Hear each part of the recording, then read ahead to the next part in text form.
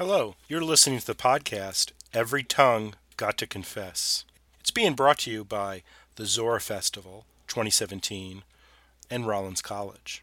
And in this podcast, we look at the issues and dilemmas facing the 21st century.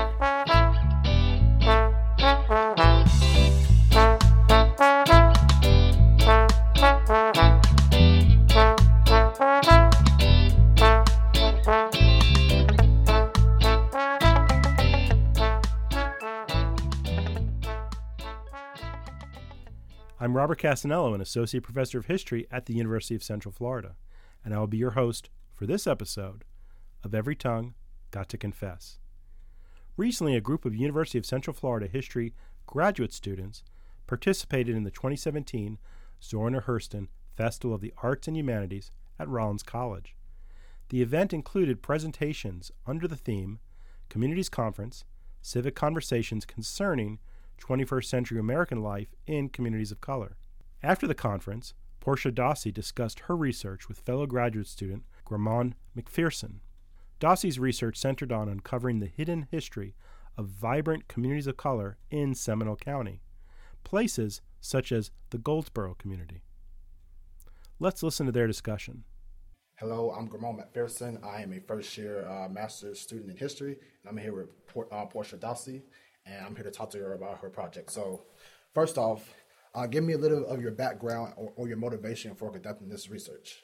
So at the time, I was in my first semester at UCF in the public history introductory class, and we proposed a history harvest with the Oviedo Historical Society in that community, which is right next to UCF. And in the process of doing that history harvest, and there was an oral interview that I did with a woman by the name of Ida Boston, who's Black and grew up in the area, and she explained this really vibrant history of the Black community in Seminole County that was not in the history book that we had read in class about Oviedo.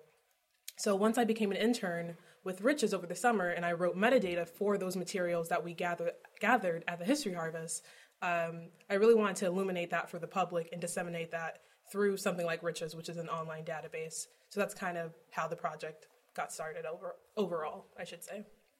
Did this project involve any further collaboration with individuals or institutions? Definitely Riches, the regional initiative. But yes, so I would say Riches and the Oviedo Historical Society, Ida Boston specifically, and then also the Sanford Museum in Sanford, Florida was really helpful in finding images and also allowing me to understand that while Oviedo had a really vibrant Black community, there were others like Goldsboro, like Midway, Canaan, Bookertown, Georgetown that also existed in the larger county area. Specifically, what type of methodology was utilized in your research? I used African American historiography. I used archival theory. It's a very digitally based project, I should say. Digital historiography. I'm going to say that's it. So those were probably my 3 to 4 main methodology. Okay, specifically to the Black community, what led to the creation of Black communities? So the communities I looked at mainly cropped up right after Reconstruction. I think Reconstruction-era violence in other parts of the South led many to actually come to Florida initially.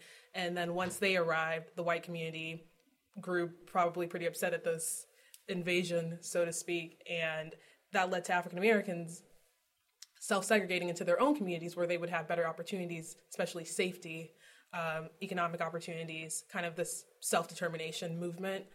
It's called the Black Towns Effort. Norman Crockett, I believe, is the one who terms it that in his work from the mid-20th century. So those communities that I was looking at specifically, many of them seem to be born out of that movement and also due to the citrus and turpentine industry here in Central Florida as well. Okay. Regarding Black communities, again, why is it important to study Black communities? I think in African American history, the migration the movement that gets the most, headlines or most focus is the Great Migration, which obviously is incredibly important. Millions went north. But I think earlier movements within the South are equally as important to study because why did they move here? Why did they move there? And also, why did they eventually leave for the North? And I think understanding those push and pull factors are necessary to understanding larger African American movements. And the fact that this hasn't been studied in the way that it should hopefully lead to others looking at this and giving it more attention and broadening, putting it kind of more towards the center of the historiography.